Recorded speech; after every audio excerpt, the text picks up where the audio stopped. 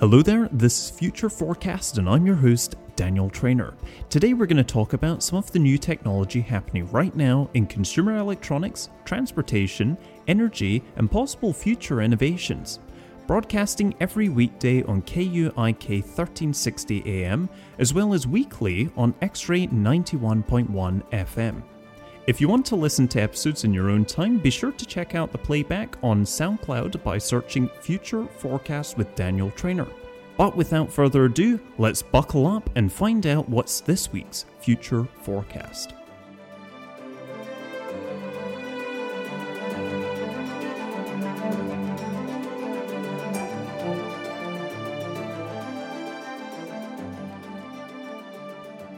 So, virtual reality has really developed over the last few years. Originally it was extremely pixelated, you could hardly see through it, and you had these weird accessories, you had the gaming gloves and all sorts of random stuff. But the development of VR has been all up to this point, it's all kind of been in a test environment. You had to go to a special convention or something to get your hands on this stuff. Usually people in the public, they can't get access to this stuff. Well, that's just about to change. Starting in May 2020, Valve, which is the big gaming company, and they're known for their Half-Life series, are coming out with a new Half-Life game called Alyx, and it's specifically going to be on VR. Some people might have heard of these infamous Half-Life 3 jokes when it comes to gaming and especially Valve. For the last decade plus, Valve's kept players on the edge of their seats with the whole Gordon Freeman story until now.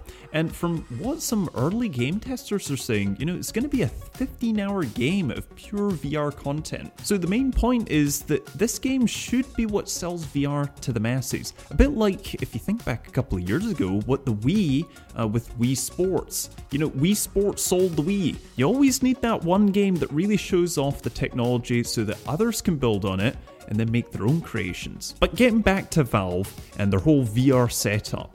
They partnered with HTC, which you might recognize, they make some phones and other electronics, and they partnered a few years back to make the Vive VR project. But then Valve kind of decided, we kind of want to do our own thing, and they made their own VR headset, and it was called the Valve Index. Now, the headset is really special. Now, it has a refresh rate, which is the rate at which the screen in the little lenses they refresh and it shows you a smooth picture, of 144 hertz. That's really high. And why is it really that important? Well, if you've ever been to an Apple store, this is a great example. If you go to an Apple store, you notice there's these high-end iPads and they have really smooth screens, especially those iPad Pros when you swipe or do anything on them. That's all due to high screen refresh rate. This is actually really critical for VR because, a lot of people that try VR, they get motion sick very easily because our eyes usually don't have the same refresh rate as a screen. However, 144 hertz, you really aren't going to notice a big difference, meaning you're not going to get sick, and that's pretty cool, right? That's the main point. But there's another thing, the resolution. If you've ever held up a smartphone right up to your face, you can usually see, just barely, but you can usually see the little pixels. Now keep in mind, smartphones usually have the highest pixel density, so that means they've got as many pixels crammed into a tiny 1-inch area as any other screen.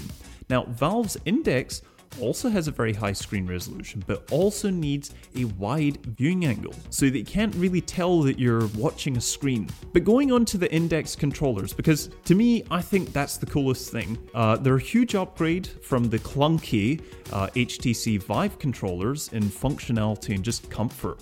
The two biggest things that stood out when I was looking at it is the Valve Index can track your finger movement. And why is that important? Well, the controllers, they don't actually need you to grip them at all. They have back straps. So although this sounds like something small, what it allows you to do is pick up items, just like in real life. But what's most important is that the testers said the biggest sensation of just letting go of the controllers and then re-gripping them when you pick something up in the game really creates an immersion. Plus you've got those finger sensors, which kind of also track pressure readings. If you really grip the controllers, it's going to say, how hard are you gripping this? And as an example, what you could do is you could pick up a can, squash it in your hands, and This is something that you couldn't really do before. But on top of all of that, the reason that this is so important is because Valve is bringing true VR to the home. But unlike the Wii, it'll be for PC, so that makes the possibilities endless. I can tell you just from a past experience, I went to SIGGRAPH last year, and they had these VR setups, and people had demos. They had music creation, so you'd go in and you would kind of go into this virtual world, create some sounds and music. And then they also had some storytelling games, and then you had 3D modeling. It was really crazy. But what's interesting enough is the film industry, which you'd kind of think is restricted to the 2D world, they're trying to get on board with this VR storytelling. So Valve CEO Gabe Newell and film director J.J. Abrams, quite a few years back, they had a conference talking about storytelling in games. And the whole talk was about, how do we get our audience to interpret the stories and interact with it? And with gaming, it's kind of moving more and more over to a cinematic genre. So it looks like the two industries are starting to combine. JJ agreed, even with Gabe, that the Half-Life Portal movie, it should be a thing. And it was supposed to happen, so although we haven't heard any new info on it, it could be just like Half-Life Alyx. They could secretly be working on a VR story for it. But will it be worth the $1,000 price to get on board with this whole VR revolution? Well, I guess we're just going to have to wait and see. But this marks a really interesting point because, like I said, the film industry, if this starts to get involved, we might see cinemas with VR screenings. So you might walk in, get your headset, and you might be walking around the movie set. That'd be kind of cool for like the last Star Wars, where you're like actually in the film. And talking about having a role in a film, how about rolling a TV? Well, have you ever thought about what TVs are going to look like in the 2020s? Sounds so far away, but it's only a couple of months. Well, most people believe that we'll have projectors, or we won't even bother with them. In general, we use a computer or a phone or an iPad to watch a film. So, could TVs just become irrelevant? Or could they reinvent themselves? I mean, what if they evolved? Well, say no more, because LG has the answer. They have a rollable TV called the Signature Series OLED TV-R, which sounds really expensive, and it was shown at this year's IFA 2019 Expo, and while it could release in Korea by the end of the year, it's unlikely that the futuristic roll-up TV is going to be coming to any Western markets quite as soon. But according to LG, the LG Signature Series R9 in a 65-inch version, and that might be available for 2020 Western markets.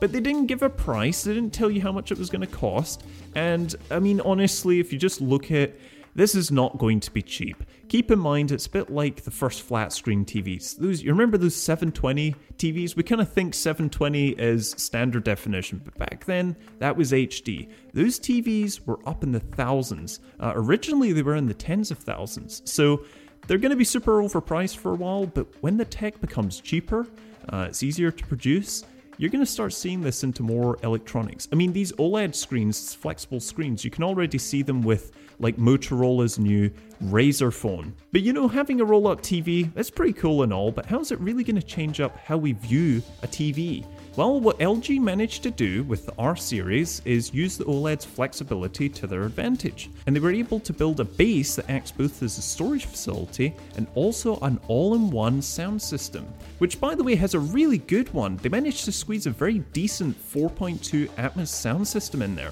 Now, the housing unit itself, which has all the tech inside it, has a plain white stand, and it almost looks a bit like a side table or one of those hallway tables. And it comes default with the TV, so what a deal, what a bargain, now you get a low table. But like I was just thinking, you might say, how is this going to work if it keeps unfolding and then wrapping itself back up? Eventually it's going to break, right?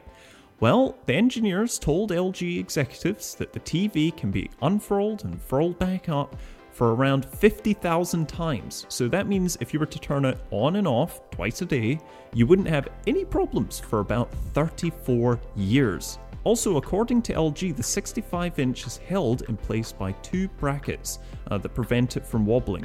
Fortunately, that probably doesn't mean that you could throw like a remote or something at it. It probably wouldn't survive. But if you look around the back, you'll see it has HDMI 2.1. Not HDMI 2, so the 2.1 supports 4K 120 frames playback. And that's not even kind of a thing yet, but once it's available, it'll also have support for HFR content, and that's going to be arriving again later down the road. So while OLED isn't quite hitting the brightest highlights that LED and LCD and micro LED are hitting, it's still one of the best display technologies on the market. But even more importantly, with these roll-up screens, we're going to see new possibilities of having TVs incorporated into furniture like hallway tables and all that kind of stuff. And talking about technology in the home, how about a piece of wood? Wow, sounds really exciting. Well, a company called Mew, which is over in Japan, they were showcasing their wooden smart display at CES 2019. And it's kind of shaped just like a simple plank of wood. The Mew Smart Display Houses is a touch-sensitive interface, which is in the surface of this piece of wood. It displays visual data, touch control functions like thermostat, clock, weather information, dimmer controls for your lights, text-based messages or slogans, and even a way to access your voicemail. So, I mean, you could imagine you come home and you touch this piece of wood on the wall and it starts talking to you. It's kind of a bit weird, but anyway, the Mew display does come with a Google Assistant, and you can actually choose to have the AI's response displayed via text instead of audio. But as much as you want to get your hands on this cool piece of tech, you're going to have to wait a little bit because it's looking like it's going to be shipping to the first backers because they did a Kickstarter program a little while ago and that campaign's finished, so they're going to get first. But then there's something you have to ask yourself, is this a little bit pointless? Like, you know, when we're getting to the point where technology actually makes a simple task overcomplicated, you have to ask yourself, is it really worth it? Like, take example, something simple like looking at the time. Now, we had watches, we have clocks, now we have phones. Now that's a good example of technology being justifiable. It's a good replacement. Now, take something like smart accessories, to do with something like selfies. Now, when we take a selfie, normally we just go on the phone, you maybe put a countdown or whatever. Well, the new thing is to get a wearable jacket and you kind of pair it up and then you set it up with the camera. Then you have to have the camera app open, then you tap the cuff of the jacket and then it activates the sensor to take the picture. And that's totally a backwards way of doing it. It takes longer and it doesn't make sense. It's a bit like those people that refuse to type in a message and they try and talk into their phone where it takes their voice, puts it into text. It doesn't quite work, but they keep doing it over and over and over again.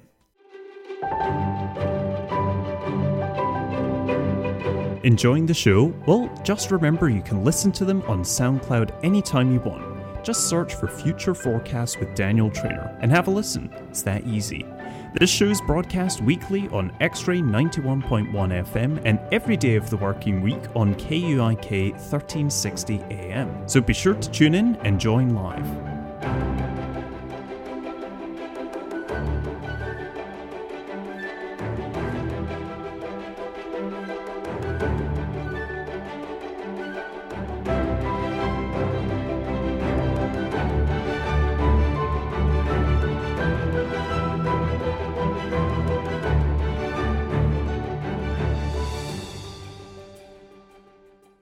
Wow, so you've probably heard about this over pretty much every news source possible, but Tesla has finally released a pickup truck, and it costs less than $40,000. So admittedly, this thing, it doesn't look like your everyday pickup truck, and when it was unveiled, a lot of people, including myself, were kind of taken a bit aback. But with all game-changing designs comes a transition period. And Tesla, whether you love them, you hate them, they're the only ones that were confident enough to try something like this and really go out full blast. And to be honest, they took a chance. And right now, they have over 200,000 people that have reserved a spot to buy this new Cybertruck. But let's talk about the specs, because everybody likes to say, oh, this kind of looks like somebody drew it in kindergarten or something like that. So it's going to be 19.3 foot long and 6.65 foot wide, with the height of 6.25 foot. So this is a big truck. And you know, the base option is a rear-wheel drive model, and that's going to have 250 plus miles of range. And the reason they say plus is because it hasn't got to the production model. They put the minimum, which is 250, and normally they get a bit more than that. It was a bit like the Model 3. Originally they said, I think it was near 200 miles range, and now the base model gets 250. So it's probably going to be a bit more than 250 miles range, and the base model has a 0 to 60 time of 6.5 seconds, which it's a little bit slower than the base Model 3, but currently it looks like it's going to have a lot more range. The rear-wheel drive model will also be able to tow 7,500 pounds, and keep in mind this is going to cost $39,900. Now the next spec up, which seems to be the more popular one, is the all-wheel drive model with dual motors, and keep in mind electric motors are much better than any kind of diesel, any kind of gas engine, especially for 4x4, because you're getting 100% torque at 0 RPM.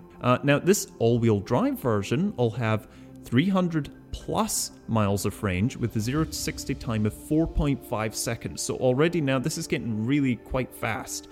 You'll also be able to tow 10,000 pounds, and this is going to cost $49,900. But to top all of that off, they have the tri-motor model. Now, this one, again, is equally as popular as the all-wheel drive, and you'll get, wait for it, 500 plus miles of range, 14,000 pounds towing, and a 0 to 60 time in 2.9 seconds, all for $69,900. And I think they even had a quarter mile time of, I think it was near 10 seconds. So this is properly fast. Remember, this is a pickup truck.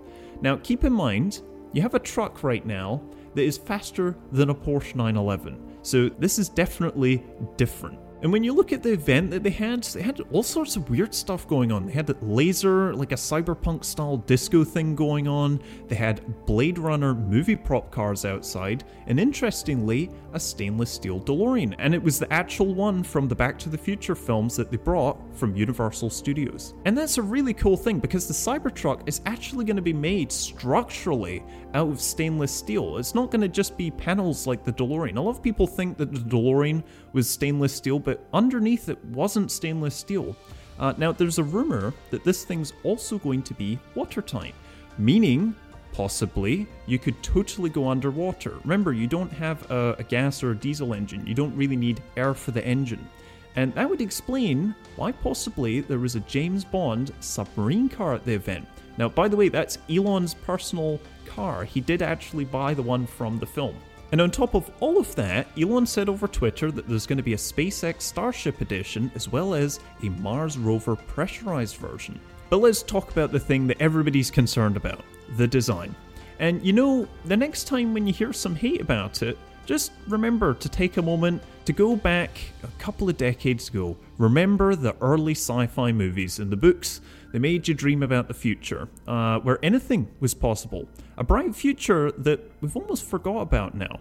Our current sci-fi media is a lot darker. It's often very dystopic and very depressive. But I think what Elon Musk's trying to do is remind us all that we used to dream about what the future, we hoped the future of mankind once was. And to try and give us back that little bit of hope. That we're still ready to make that future a reality, to let us dream about the future of advanced technology, science, and society again. So this whole thing, the spirit of hope and enthusiasm for the future, I think that's really what Elon Musk wants to revive.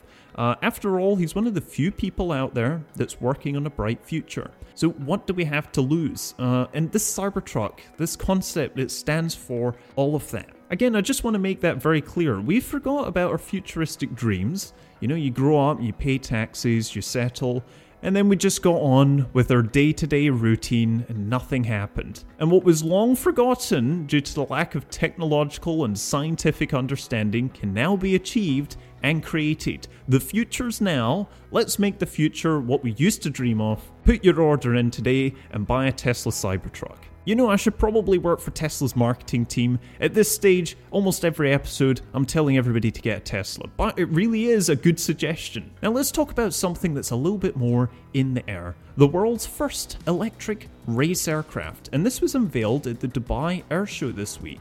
But why do we care about this? Well, just like all things, we create a lot more in competitive environments. So for UK-based Condor Aviation, they displayed an electric speed plane called the White Lightning for an electric flight contest planned for next year. Teams around the world, including Uber, which was weird, are working on technology to create planes for the race. And the famous aircraft maker, Airbus, said that it hopes that the race is going to spark some new drive for electric flight technology. Jeff Zaltman, who's the CEO of the Air Race E, said in a statement that the racing series will provide a testbed for innovation and accelerate the journey towards electric commercial travel. We've now shown it's possible and are on track to create a history where planes like the one on display at the Dubai Air Show will take to the skies for the race next year. And this race is actually just an electrified version of the existing one, Air Race 1. Which attracts thousands of people around the world to come and see these planes roar around the circuit every year. So Zaltman told the BBC that he plans to continue the tradition and the race as well, but I can only see the potential of electric aircraft to revolutionize air travel. And I totally agree with him, it's just we need to nail the battery technology. Now, Martin Wiseman, who's the managing director of Condor Aviation, said that creating the White Lightning E-plane was a challenge, but that it plus the race represents steps towards ultimately a goal of commercial viable electric flight. The goal is a pressing one in aviation industry, straining to reduce its environmental impact, with him quote saying, "It's very much a case of it will come, but it's going to take time." Now, the White Lightning is kind of a converted Casset aircraft that has around 200 horsepower, and it can hit 300 miles per hour in the air. The plane has two electric motors, two propellers, one that runs clockwise, another that runs anti-clockwise. Now, the model will be on display in Dubai this week. However, it is only a fraction as powerful as the version that will compete in the Air Race E, says Wiseman. And what do you think the final horsepower number is going to be? Well, the final plane is projected to have 800 horsepower. So, in a quote, Wiseman said, "With that one, we'll race in Air Race E, but will also go for the world speed records." He seems to see that electric flight is offering advantages outside of its environmental benefit. The advantage with electric is that you get instant power, he said, but it's not like a petrol engine where you've sort of got to warm it up and then it starts slowly. With electric power, you can go from 0 to full power in a fraction of a second. And if you're not careful, you can pull the whole front of the plane off. But you know, while his company is pushing to refine its plane, Wiseman acknowledged the current roadblocks that he and both the big plane manufacturers are facing right now. And he said, "I think the difficulty we have is batteries. The motors are fantastic because you've got a lot of power and it's very lightweight, but you've got to get electric energy from somewhere. And that's where we're struggling." So Airbus wants to speed up the electric plane innovation, and Airbus, as a founding partner of the race, does not own any of the technology that the teams use or tell them what to build. It's more as scrutiny falls on the aviation industry for its emissions. Airbus is trying to do these competitions to release new concepts for all-electric planes, modified existing aircraft, and they're trying to reduce their own fuel consumption. So even researching hybrid planes is what they're trying to do. And while Airbus has actually released all-electric planes that have successfully flown, fully electric passenger planes remain still a distant prospect for now. In the short term, Bohr Schafer said that the company is focusing on bringing electrifications to shorter distance travel, focusing on cities as well as introducing more electric components to conventional commercial flight. So it looks like that Airbus is investing significantly in electric flight, and it looks like we're probably going to be experiencing it going into the 2020s. Now let's talk about something a little bit less powerful, the Pipistrel Alpha Electro. Now that sounds very cool, but in reality it's quite a fragile looking little thing. It's only 300 kilograms, and I mean it's really earned its category, the ultralight aircraft. However, it does boast some really impressive performance that even other planes can't even touch. So it can cover a range of about 160 kilometers or about 100 miles after only an hour of charging. And that full charge, that costs about $8. So few planes, not even competing with hybrid or electric, can even match that for sheer economy. And as the world's first serially produced electric aircraft, this model was first launched from the company's home base in Slovenia. And it was good, for about an hour of flight, and it's got the impressive 100 kilogram, 21 kilowatt hour battery, which is very, very low. There's an electric car called the Fiat 500e that has a similar battery capacity, and that's a lot heavier than 100 kilograms, but that comes down to motor efficiency and weight. So according to Business Insider, there's already 40 of these things. They cost $200,000 each to produce for European and US and Australian customers. The low cost makes it perfect for learner pilots. Benjamin Dodd, who's the director of operations at the Tie Up Aviation, said that the next generation of ultralight aircraft has been a real game changer, allowing them to, quote, provide training for young pilots as affordably and safely as possible. So electric aircraft, it's definitely the best direction, especially for low flight and training. But for New Zealand training, it's still waiting to see the technology proven. And quote, they said, we decided to go for the fueled one because the electric plane, it's still very limited. You can't really take it cross-country flights. So entry into commercial training and building flight hours has previously been really expensive. But that might change very quickly now. And we're talking a lot about aircraft, but what about ground transport? Well, BYD and the Los Angeles Department of Transportation announced this week the largest electric bus contract in US history. The company's going to build 130 of its electric buses called the K7M for the city's public transportation system. So it's about 30 feet long. It's going to have 22 seats and it has a range of about 150 miles, and it can be recharged in about 3 hours. So the company says that the buses, they're going to use 70% of the parts, they're going to be from the US. And the move to switch from a considerable portion of the bus fleet over to electric power is part of LA's broader goal to make its entire fleet zero emission by 2030. Beyond that, LA plans to make every city-owned vehicle zero emissions by 2050 as part of its own Green New Deal, according to CNET. The company says that those 130 buses will reduce greenhouse gas emissions by 8,225 metric tons per year and by 98,700 metric tons over 12 years of useful life as buses on the network. And when you compare that to the buses in the city currently that run on compressed natural gas, the electric buses will reduce the greenhouse emissions by about 81%. In addition to lowering pollution, the BYD buses have a lower total cost of ownership. And you've got to remember, like with diesel and natural gas, you've got to repair components, you have to replace things. Electric, it's very simple, one moving part. So BYD offers a 12-year warranty plan on its batteries, with that being the longest in the industry. They also employ 1,000 workers in North America, so it's not the only electric bus manufacturer with both unionized workforces and community benefit agreements that set goals. Volvo's been mentioning some stuff as well. So Volvo is a little bit more of a recognizable name, and they're going to be supplying 157 of their buses to the city of Gothenburg in Sweden. And transportation authorities don't invest that money in electric buses just so they can burnish their green credentials. The electric buses are just more reliable. They're less to maintain and they have a lower fuel cost than conventional buses. They also ride quieter and a lot nicer too. So the day when all new buses will be electric, it's really getting to that point, and you could kind of argue that we're already at that stage. So we've talked about planes, we've talked about trucks, we've talked about buses. What about bikes? What about motorcycles? Now this is a bit like the electric Mustang community.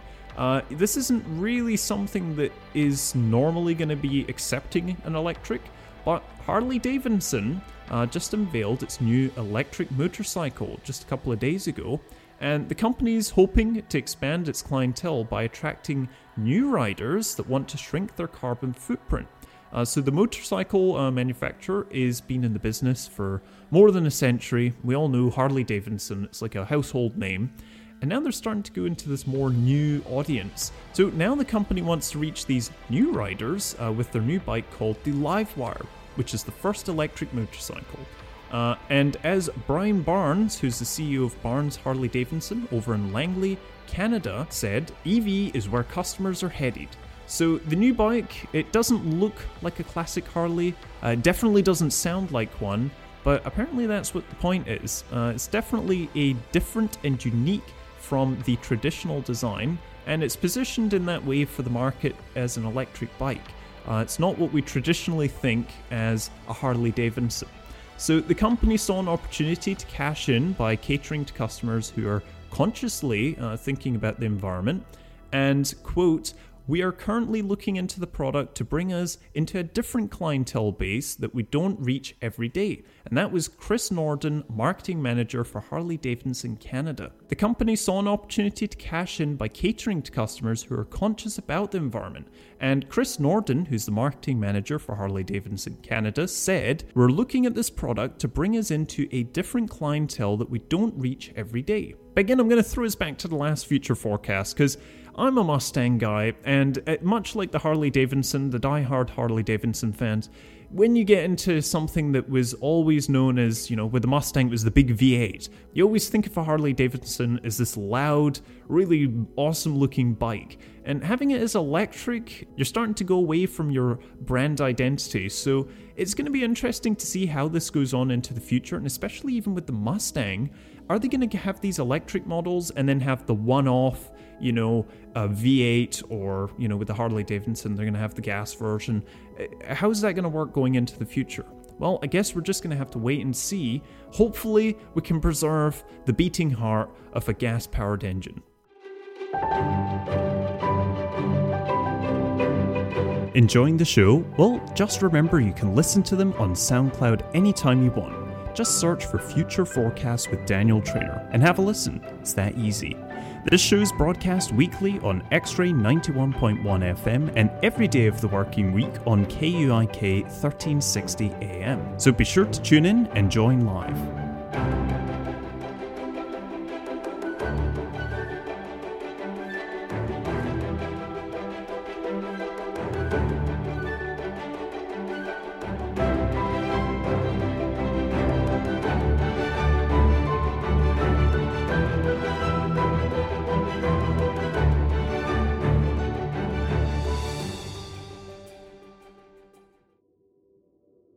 Okay, so again, we keep moving into this new world of, tech everything. We need to think about how we're going to power it. Energy. And we've got to think a little bit more creatively. Now, this is quite interesting. So, with all the energy generation, we need to sometimes think outside that box. And German architect Andre Brossel came up with a really great idea. He believes he has the solution. And the solution is to squeeze more juice out of the sun, even during night hours in really low light regions. His company, Raw Lemon, has created a spherical sun power generator prototype that they call the Beta Ray. His technology is going to combine spherical geometry principles with the dual axis tracking system, so that it allows you to kind of yield twice as much of the conventional solar power in a much smaller surface area. It's a really cool design. It's very futuristic. It's fully rotational, and it's suitable for inclined surfaces, so even walls of building, anywhere with an access to sky. It could even be used as an electric car charger. And to quote what he said, the Beta Ray comes with a hybrid collector to convert daily electricity and thermal energy at the same time, while reducing the silicon cell area to 25% of the equivalent power output by using our ultrasonic transmission ball lens. Focusing the concentrator, it operates at efficiencies of nearly 57% in hybrid mode.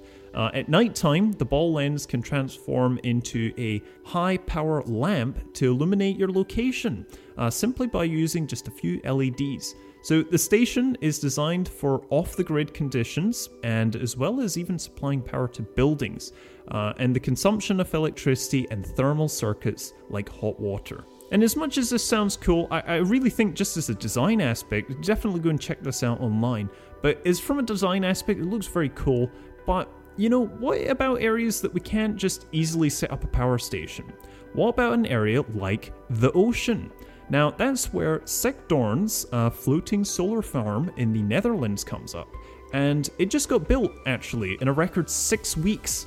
It's the fastest construction speed ever for the German company specializing in renewable energies, and it's in the sector BayWa, who worked together with Dutch partner Groen-Leven, the solar farm will have a yearly energy yield of 13.3 megawatt hours, saving about 6,500 tons of CO2 emissions a year and powering an equivalent of 4,000 households. And you know, floating solar power plants and what that name suggests, it really is just solar panels mounted to a structure that floats on water. They take advantage to reduce the area on land, because you think about it, especially along the west coast, a lot of the areas we don't have much land because the real estate value's that crazy. So putting something out in the ocean might actually make a lot more sense. And they have other advantages. They can actually shade water, and they can be installed in industrial pools, and they can help with drinking water reservoirs and small lakes. And according to the World Bank, 10% of man-made freshwater reservoirs in Europe have the potential to produce over 20 gigawatt hours if floating panels were installed. So you can kind of see where this comes into its own. And the Sikdorn project is the largest floating solar installation in the Netherlands and is the second largest in Europe to date, following the Omega 1 project over in France. It's the third of its kind for Beewaar after the completion of the plants, and I'm probably going to mispronounce this, Weepolder and Tinarlo.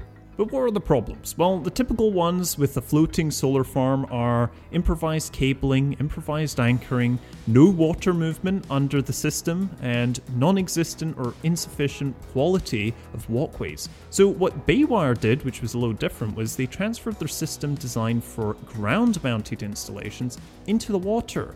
And then they developed their own scheme for installation of photovoltaics on water surfaces. One of the spokesmen, when he was asked about the high durability and the long lifetime, responded with, "The key is the longer the system produces electricity, the lower the costs of energy production. Apart from that, the system guarantees low operation and maintenance costs as well as minimal impact on the maritime life." And floating solar, it's expected to follow a similarly fast kind of upward trajectory as solar power did. Especially in Belgium, the Flemish government in January 2019 announced 6 photovoltaic projects totaling 11.1 megawatt hours. In Portugal, there are plans to have 2 hydro-solar projects, which involve installing floating solar panels on a reservoir to supplement an existing hydro plant. And the chief executive officer of the member-led association for the whole production, Solar Power Europe, said, "There's a terawatt scale of opportunity for floating solar projects, and we are confident that in the coming years that many projects will arrive." So the Sikdorn plant is planned to be fully connected to the grid in next, the 6 months of 2020. Beewaar is planning to do another construction of a floating solar farm in the Netherlands next year, including a 27.3 MWP installation that will be the largest in Europe. But what's happening up here in North America? Well, Nova Scotia has plans to make themselves 90% renewable by 2030. And this would mean that they would have to add 800 megawatt hours of wind power, doubling the current position, and 480 of solar generation. So the need for consistent supply when wind isn't blowing and the sun isn't shining would be obtained by building a 200 megawatt hour electrical link connecting power generated in Labrador to Nova Scotia via undersea cables. And as well as that, there's going to be reports that they're going to have 2 huge batteries with a combined capacity of 480 megawatt hours of storage. And I really think they should tweet at Elon Musk for that. And that's going to offset the higher costs of electricity bills. And the report also proposes a wide expansion of the Efficiency Nova Scotia program to do deep retrofits of more homes and businesses to reduce energy consumption. And that program would see buildings switch from electrical baseboards used for oil and heating of both air and water over to efficient heat pumps. Stefan Thomas at the Energy Coordinator of Ecology and Action Centre said, "An enormous part of this report is the energy efficiency program, which we have as part of the pathway. More than 80% of houses and businesses get deep energy retrofits, increasing efficiency to the point that they're using less than half of what they had before the retrofit. We're talking about making people more comfortable and reducing people's energy bills as well." I think it's important to note, currently about 25% of Nova Scotia's carbon emissions are generated by burning fossil fuels, and that's in personal vehicles and to heat buildings. The report comes with a hefty estimated price tag of $200 million a year to make the proposed changes, but that's less than 0.5% of Nova Scotia's GDP, so it's certainly a cost. But Thomas said he thinks it's doable, and considering the benefits, it's probably worth doing. So his hope is that the provincial government and Nova Scotia Power will take the report into consideration as they plan the future of changes for the electrical generation. So it sounds like we've got some really awesome stuff happening right now all over the world. Well, not everywhere. China's finance minister had announced that subsidization of renewable energy will be reduced as much as a third in 2020, according to a source from Reuters. And, this is all okay, reducing an incentive, that's fine, but when you have to issue an orange smog alert, it just happened earlier this month, with pollution expected to be, quote, severe, then that's when it starts to say, hey, this kind of doesn't make much sense. Orange is the second highest level on a 3-tier smog alert, which triggers emergency levels. To minimize economic disruption, firms included on a positive list, they're not going to be asked to shut down or cut powers or whatever. However, they will be encouraged to take voluntary action to reduce emissions, and that's what the Bureau said. So Hebei province, which surrounds the capital of Beijing, contains 5 of China's smoggiest cities, the top 10 actually, in the first 3 quarters of this year, according to official data. It promised this week that it would strictly punish officials responsible for missing winter smog targets, but it would also vow to implement a more nuanced approach to controlling pollution and reframe a blanket of industrial closures. China's top steelmaking city, Tangshan, which is in Hebei, will impose a second level of pollution measures going on into the future, according to local media. Some steel mills will be ordered to halt sintering and pelt production, and some will also have to curtail blast furnace operations by at least 50%. But according to Reuters' analysis of official data, it targets for 2019 to 2020. They're not that ambitious, and they're not that much to offset last year's surge in smog. So, as many as 15 out of the 28 smog-prone cities all around Beijing, Qian, and Hebei could still experience higher smog levels than the last 2 years, even if they meet their targets. And that kind of stokes fears about China. They were kind of easing off just a little bit more economic easing. Asked about China's ambitions this year, Liu Yubin, who's a spokesperson for the Ministry of Ecology and Environment, told reporters that the intensity would not be reduced and the pressure would not change. But he also warned that winter weather conditions, especially this year, were expected to be much more unfavorable than the last 2 years, when strong winds helped disperse emissions. But this is really a lot to take in. All of this stuff, it really does show you how dangerous environmental damage and pollution can really be. So we really need to be careful, especially here on the West Coast. Enjoying the show? Well, just remember you can listen to them on SoundCloud anytime you want. Just search for Future Forecast with Daniel Traynor and have a listen. It's that easy. This show's broadcast weekly on X-Ray 91.1 FM and every day of the working week on KUIK 1360 AM. So be sure to tune in and join live.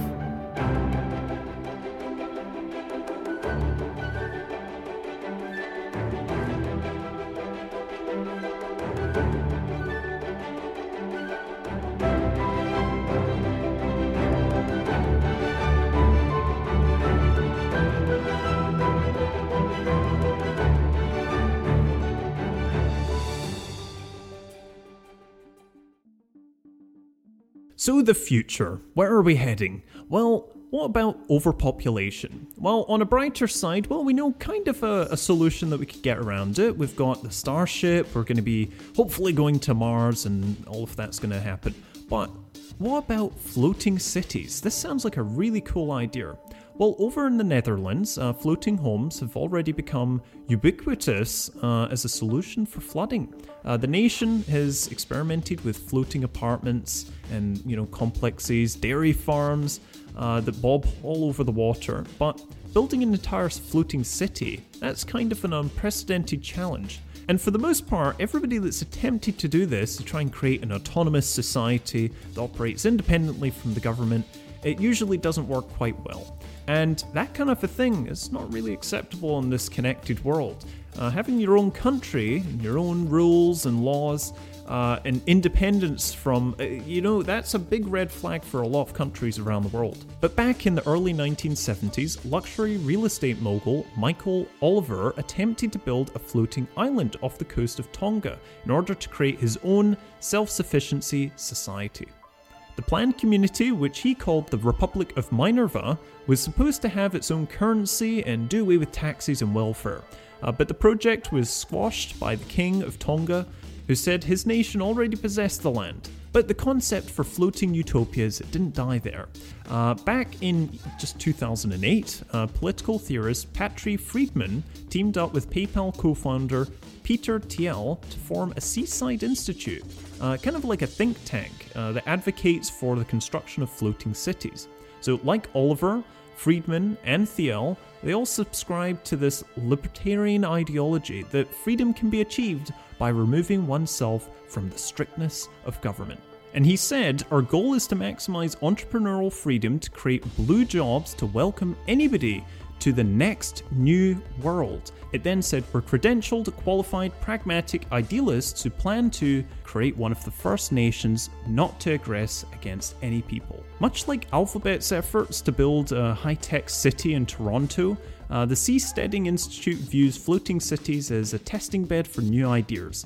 Among the other organization's 8 moral imperatives are plans to enrich the poor, clean the atmosphere, generate autonomous power, and live in balance with nature. And these priorities, they're not unlike those of the Oceanic City. At the UN Roundtable, the designers described their plan to build an autonomous energy source for the community, produce fresh water sustainability on site, and achieve zero waste. And instead of high-emitting cars or trucks, Oceanic City would allot spaces for driverless vehicles and experiment with new technologies such as drone deliveries and pneumatic trash tubes. So it was kind of very futuristic, almost sounds a little like something out of Futurama. Beneath the surface of the water, aquaponic systems would fish out waste to help fertilize plants, while vertical farms would generate year-round produce. The design for this Oceanic City called for floating structures to be bolstered to biorock. Now, it's kind of like a material with a limestone coating that's 3 times harder than concrete, but that can still be made to float. So that they could tow these things to safer locations in the event that, there's a disaster coming in, let's move the city. So although the city still needs funding, the design proposal so far serves as a kind of a blueprint for brave investors. And Victor Kizop, who's the Deputy Executive Director of the UN Human Settlement Programme, said, I see this in many ways as our Apollo 10 dress rehearsal. But of course, there's a lot of downsides to building a community in the sea.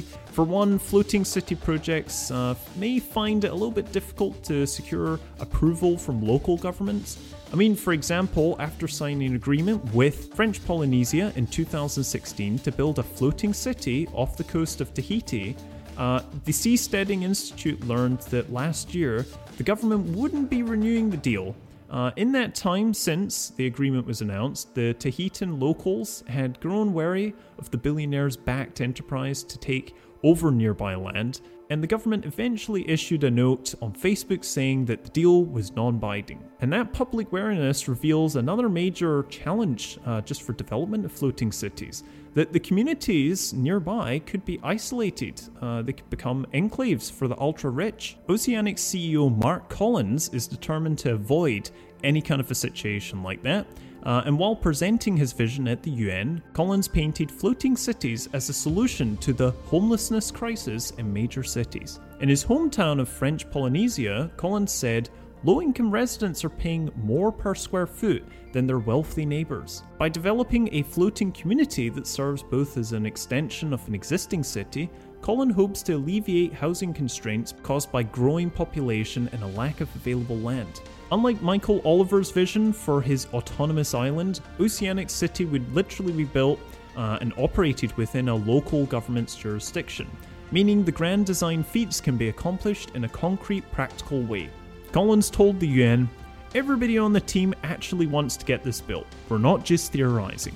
But that would be kind of cool, especially when we've got SpaceX going to be doing these offshore launches of Starship. These kind of cities might actually become a thing.